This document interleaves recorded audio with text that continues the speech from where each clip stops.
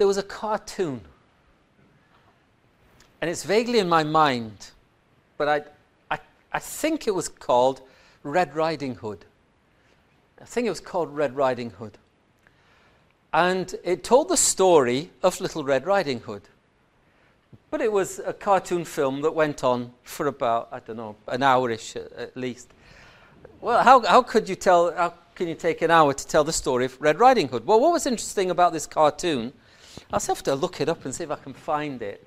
I'm sure I'm right, was that it told the story of Little Red Riding Hood from, first of all, let's say the perspective of Red Riding Hood, and then from the perspective of the wolf, and then from the perspective of the grandmother.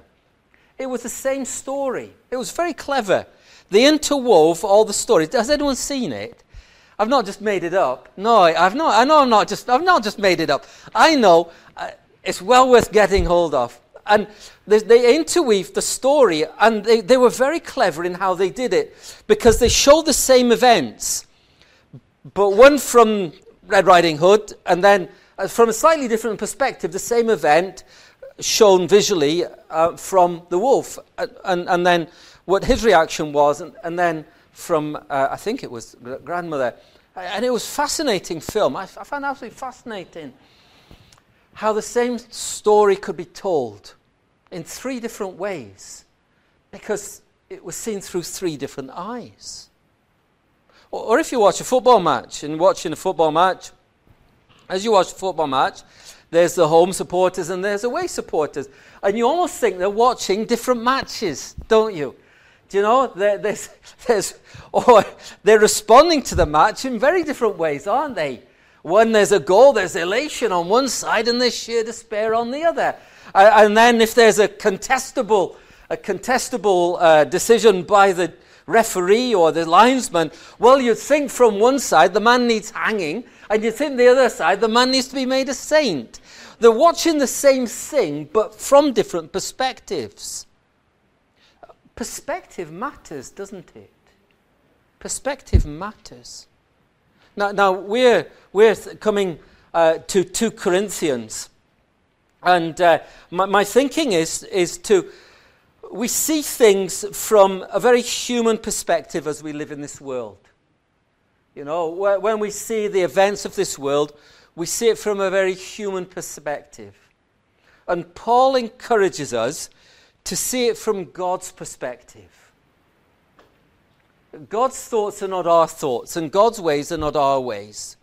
And we are seeing the same things that God is seeing, but very often God is seeing it in a different way to what we see.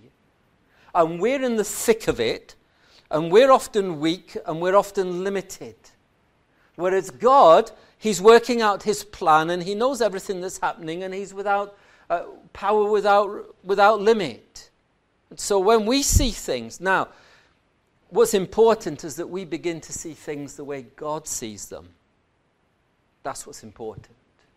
That's what we see here in 2 Corinthians.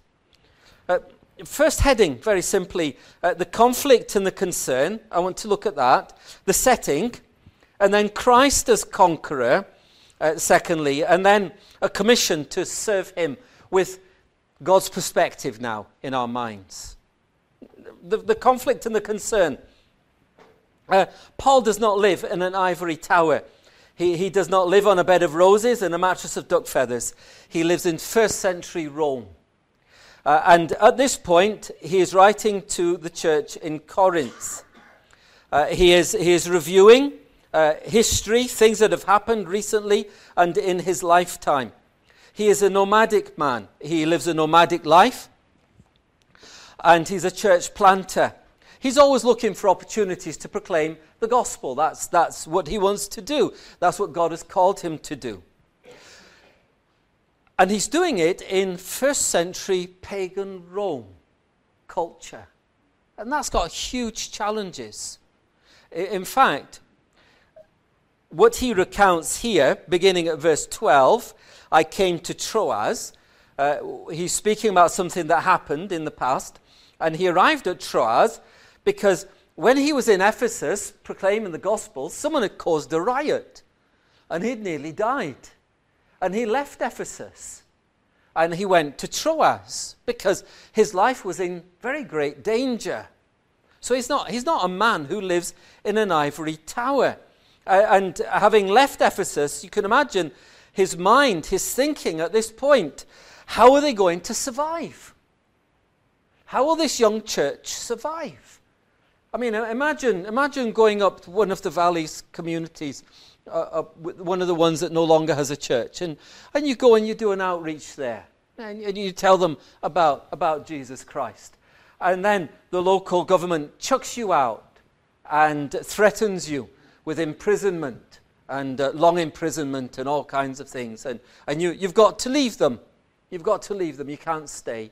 And you'd worry, well, I wasn't there very long. And how much can they really know? And who will lead them? And how will they survive? And how will they survive in such a hostile environment? So Paul's not living in a gilded cage, and certainly not in a bed of roses. He's living a real life, like your life and like my life. And someone becomes a Christian. And they become a Christian, well, let's say they're 16 or 17, they become a Christian and they go to university, and you think, how on earth are they going to survive in university? How are they going to survive? It's hostile against the gospel in university. And let's say they're doing a philosophy course, very hostile against the gospel. And how will they survive? And your heart is filled with anxiety, because there are very real dangers there. Now, Paul travels, he says here that he traveled to Troas. Now, when he left Ephesus, he went to Troas. And he stayed in Troas because he was hoping that a man called Titus, his friend, would come and meet him. And so they'd obviously, I think by the reading of it, they had arranged to meet in Troas. Now, Titus, his friend, was not with Paul, but was on a journey. And Titus's friend was taking a letter to Corinth, a church that Paul had planted, because it had absolutely begun to melt down in the church in Corinth. There were all kinds of things happening. After the evening service, the men were going up to the local temple and sleeping with the prostitutes who were there. There was someone in the church who was sleeping with some close relative. There were snake oil salesmen, religious snake oil salesmen, peddling for money, which is why Paul says we didn't peddle for money. They had appeared at the church, hoping to get rich by preaching a gospel that makes you rich, which is not the true gospel. And so they were influenced by these super apostles who were saying, well, I know how to make you super spiritual quickly. And they were falling for it. But when the people said, well, that's not what Paul taught, the super apostle said, yeah, but he's just an apostle. We're super apostles. He's a nobody. He's a nothing. And Paul had to write letters. And we have his first letter. His second letter, he wrote, he knew it would be painful. And he wrote it rather than going there because he didn't want to cause them a lot more pain. Because if he had gone there, it would have hurt a lot. So he sent a letter. Very wise man. And he sent Titus, who had his heart, with this letter. When he got to Troas, Titus wasn't there. And he becomes anxious. We read that a door was opened for me. He says there was a wonderful opportunity in Troas. There was an opportunity to preach the gospel. There's an opportunity to tell people about Jesus Christ. It was a wide open door, but I couldn't rest. I was restless. There was an anxiety in my heart and in my soul. Titus wasn't there. How had Corinth received the letter? Had they received it well? Why is Titus not back? Have they beaten him up? Have they taken his money? Are they so angry with him that they're treating him badly? I don't know, it could happen. It could happen. Has his ship got wrecked on the way? Certainly that could happen. Going across, I think it's the Aegean Sea, isn't it? Between Troas and And in Corinth has been a shipwreck, and he's concerned about his friend. He's concerned about the church. Did they receive the message well? Will they respond? And he says, I couldn't stay. And I went up into Macedonia. You can read about this in Acts chapter 20. You can read this event and in Acts chapter 20. Well, if you said to Paul, how are things going, Paul, at this point? What do you think he would have said? Not very well at all. Not very well at all. If I can only see things from a human's perspective, devoid of God's word and faith, I'm deeply disheartened. I'm worried about Ephesus. I wonder how they're going to survive with the limited knowledge that they have and the hostile environment they're in. I'm worried about Corinth. I'm worried about the letter that I sent to Corinth, and I don't know how well it's been received. I'm worried about, where's my friend Titus? He's like a son to me, he says. You can read a letter written by Paul to this man Titus in your Bible. And in many ways, at this point, it looks like failure. And then when a door does open, and there are opportunities in Troas, he walks away. He walks away from it.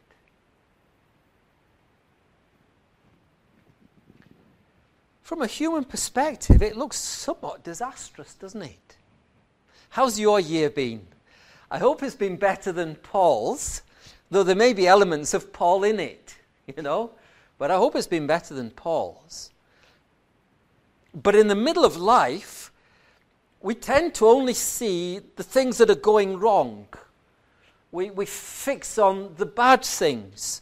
We worry about the things that we don't know about.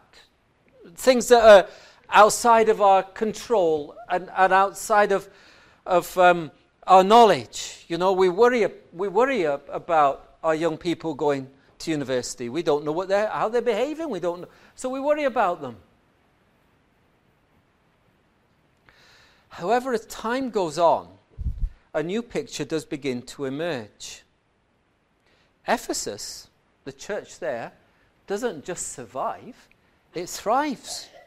It absolutely thrives. And it becomes a center for the gospel. Paul, no need to worry. He meets up with Titus, who is still alive and kicking and speaking, with great news. In chapter 7 of 2 Corinthians, he mentions this. He's brought back good news of your response to my letter, good news of repentance. And here in chapter 2, he says, the people that were causing trouble in the church, having repented, then welcome them. Let's have some healing. And whatever you've forgiven them of the trouble they caused you, what they said about me, I forgive them as well. So God's at work. God's at work. Your anxiety, while real and from a deep heart, well, God dealt with it. God dealt with it. And the church in Troas that you abandoned, rather than staying and making use of all the opportunities, you left it. You went off. But 3 months later, you come back and there's a thriving church. You can read that in Acts chapter 20 as well, and actually Acts chapter 21. In reality, Paul, God uses you but doesn't need you. It's not all on you. The salvation of men and women is not all on you. The success of the gospel is not all on you. God's at work. You do what you're called to do. God's at work. Things may not be working out the way you expect, but God has a plan, and his plan is to do his church good and glorify Jesus Christ. Or better, to glorify Jesus Christ and to do the church good. So that's the context. But in the middle of the kind of mess, he's thankful. And so when we're in the middle of it, and we have the opportunity of hindsight, don't we? we can see what Paul couldn't see when he was in the middle of it. We can see the end, or towards the end. We won't see finally what happens till we get to glory. But in the middle of it, he's thankful. When things are not going particularly well, can you be thankful? Can you see things from God's perspective? My second point is Christ the Conqueror in procession. Paul describes the Christian in the middle of that as thanks be to God, verse 14. Remember, chapter 2 is taken up with all the troubles really and all of that, and leaving Troas and worrying about Titus and all of that. Verse 14, in the middle of all the mess, I will praise God. Thanks be to God. Here's a heavenly perspective. Who in Christ always leads us in triumphal procession, and through us spreads the fragrance of the knowledge of him everywhere. Let's start, whatever our situation, let's be thankful to God. Thankful to God for what we have. Thankful to God for what he's done. Let us constantly give thanks to God. Let us be known as a thankful people. Even when things are not going our way, even when things are not going as we expect, we give thanks to God for those things that have done, those things that are doing. Count your blessings, says the little song. Name them one by one. It will surprise you what the Lord has done. And it's true. If you begin to count your blessings, thanks be to God that in Christ, says Paul, in Christ, we're united to Christ.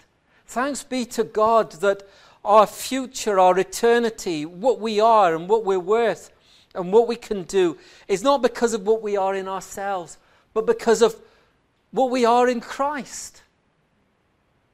We do not see ourselves as an island, but as united to Jesus Christ.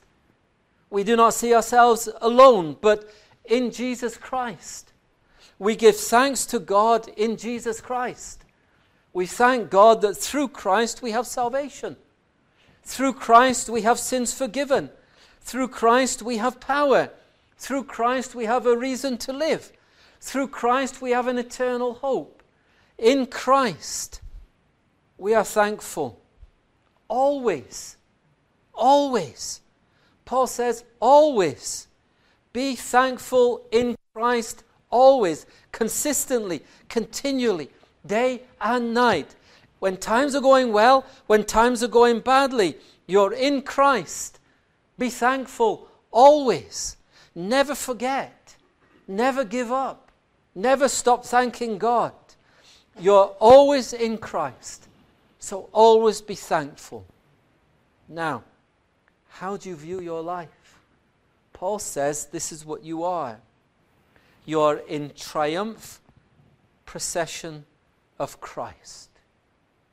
What's your little life? What's your little life? Now, what Paul has in mind here is the arrival home of a conqueror, someone who's won a great victory and brought safety to a land and stopped wars. And here's the conqueror. Maybe think of Rome. Maybe he's thinking of Rome, though it was common in many places. I think it's called the Appian Way in Rome, the main road into Rome.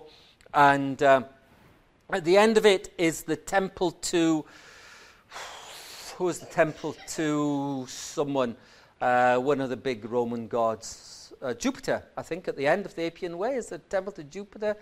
And so the Romans coming back from conquering the world, if they had done very well, they would be invited to do a victory procession, and they'd process victoriously into Rome and then give thanks at the temple at the end of the road, and everyone would be at the side of the road praising them and throwing flowers at them and shouting hallelujah.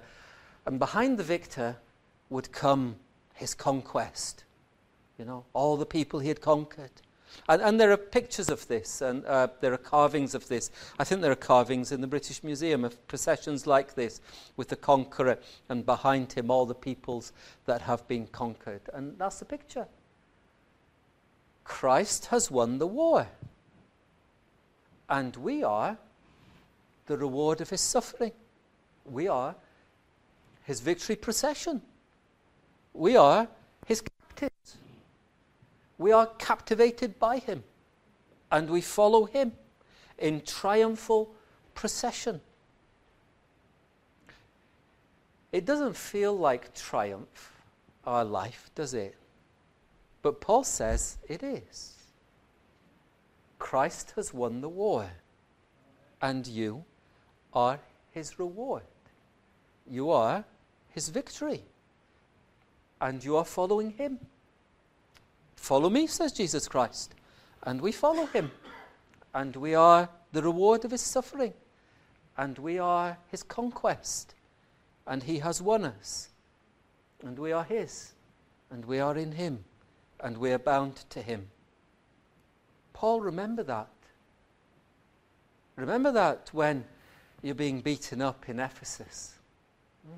Remember that when you're in Troas and leaving opportunities behind. Remember that when you're worrying about your friends, your Christian friend, and about the church that he's gone to. The war is won. Christ is victorious. Now, what is left are small battles. That's all that's left. You know, we are not in... The war's won. What we face day by day and week by week are just skirmishes, little battles. But the war has been won. But the enemy hasn't given up yet. He will be one day utterly conquered.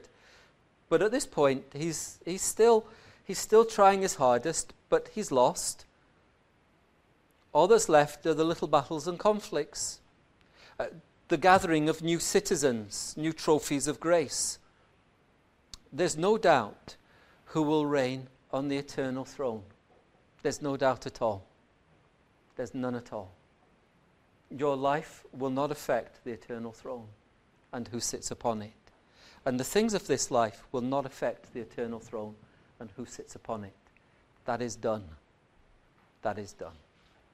But this life does matter. For it is for a Christian a life that gives glory to the conqueror. And that's why you're here. That's why God has not taken you to himself. You are here to show the conquest of Christ to a watching world. Not only are we in the procession of Christ and evidence and trophies of his victory, but we are used by Christ. We have a role to play. We are to spread the aroma of the knowledge of him everywhere. We are to speak about Jesus Christ wherever we go. That's what it means to be a Christian. We are to speak about him wherever we go, and the way we speak and the things we do and our attitudes and our desires and our priorities all reveal who we belong to. And the world watches. And some will find our lives to be sweet and will be a fragrance to some of life. And they'll say, I want to join. I want to follow. I want to be in that victory procession. And there are others, and we will smell like death. We will smell like death. We are the aroma that brings death. That explains your life, doesn't it? As you live as a Christian, for some people, they love to be with you. You're the aroma of life to life. But for others, your very presence reminds them that they are not what they should be. And it is the aroma of death. You thought about that? Yeah? You put your links on as you leave, or your, lily of the valley, and out you go. That's not the real smell, is it? That's not the real smell. When you meet people, what they're responding to is ultimately your faith. That's what they're ultimately responding to. And they're not rejecting you. They're rejecting Christ. And in a way, they're not welcoming you. They're welcoming Christ.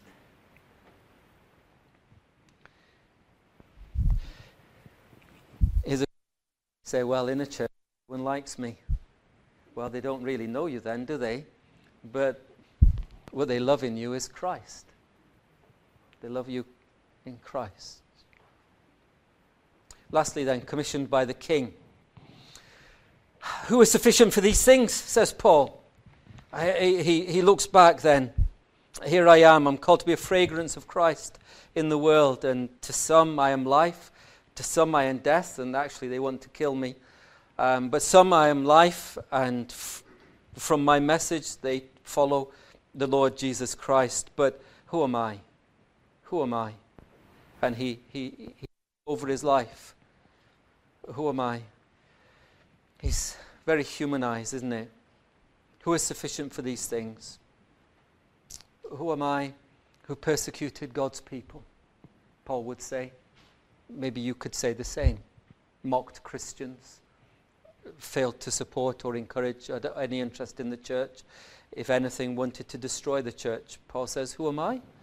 Who am I to represent Christ? I organized for Christians to be killed, and I persecuted, and I chased them from town to town as far as I could. Who am I that God would want anything to do with me? Who am I? A sinner. He says, I am the chief of sinners. Who am I, a sinner, that God would want anything to do with me? Who am I, limited and weak, that God would want anything to do with me? Who am I, maybe if from human eyes, whose churches I minister to melt down? Who am I? Who am I?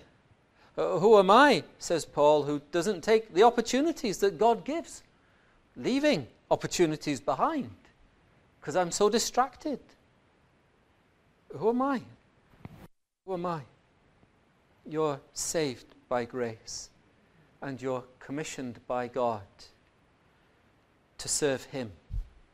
Christ, the victorious conqueror, has commissioned you to represent him, and to represent him before a watching world. So Paul says, then, as I've been commissioned by God, I'm not going to use the truth of God to make myself rich. I'm not a peddler of God's word for power and money. I'm going to preach as someone of sincerity. I'm going to preach with an open heart and clear and pure motives. I'm going to preach as commissioned by God, sent out from God. Only the message of God. That's all. I'm an ambassador, he says elsewhere in the Bible, and an ambassador does not give their own opinion. The ambassador only gives the opinion of their sovereign. And you're an ambassador, and you're giving God's opinion as you speak. Make it only God's opinion. I'm commissioned out of God, from God. And I'm commissioned to work in the sight of God. All my actions, all my thoughts, everything I do, God sees. And I know that. And yet still he wants to use me. That's grace. And I've been commissioned in the sight of God to speak in Christ, about Christ. And here I am. My authority is from God. My help is from God. My message is from God. My commission is from God. I'm just a trophy of grace, speaking about the one who has conquered sin and death and hell and judgment. And I don't really know what's going on. Only God does. And I don't know. All I can do is what God calls me to do. That's you. All you can do is what God calls you to do. All you can do is take the opportunities that God gives with the skills and gifts that he's given you. You're not Paul. You're not meant to be Paul. You're you. You're you. And you're not living in Roman Britain, you're living today. You. And to take every opportunity you have to speak about Jesus Christ. And it's not for us to decide the end. It's just for us to be faithful. God will decide the end. And it's not for us really, though we will do, in the middle of it, to try and make a judgment on how successful things are. You've not a clue. You've not a clue. We don't know. We don't know. We don't know what's going on. Can I make a little confession? I've got big ears. Though you're not very quiet. And a friend of ours here was talking about a funeral service that another friend of ours preached many years ago. And it's still remembered by someone who preached the sermon many years ago now, a number of years ago. And the sermon is still preached. And it's still remembered. We don't know. We don't know what effect the words we say will have on someone today, or in 2 years' time, or in 20 years' time. We don't know, do we? It's for God to decide that. And it's not for us to decide on whether a message was successful or not. Who are we to decide on those things? God decides. Ultimately, we are but servants in his victory parade. And he will have the victory. And to him be the glory. And you don't know the effect you're having on people. And you may feel that this last year, things didn't go the way I thought they would. Well, I suspect they didn't. And I suspect that next year things won't go the way that you thought they would. But be faithful and let God decide.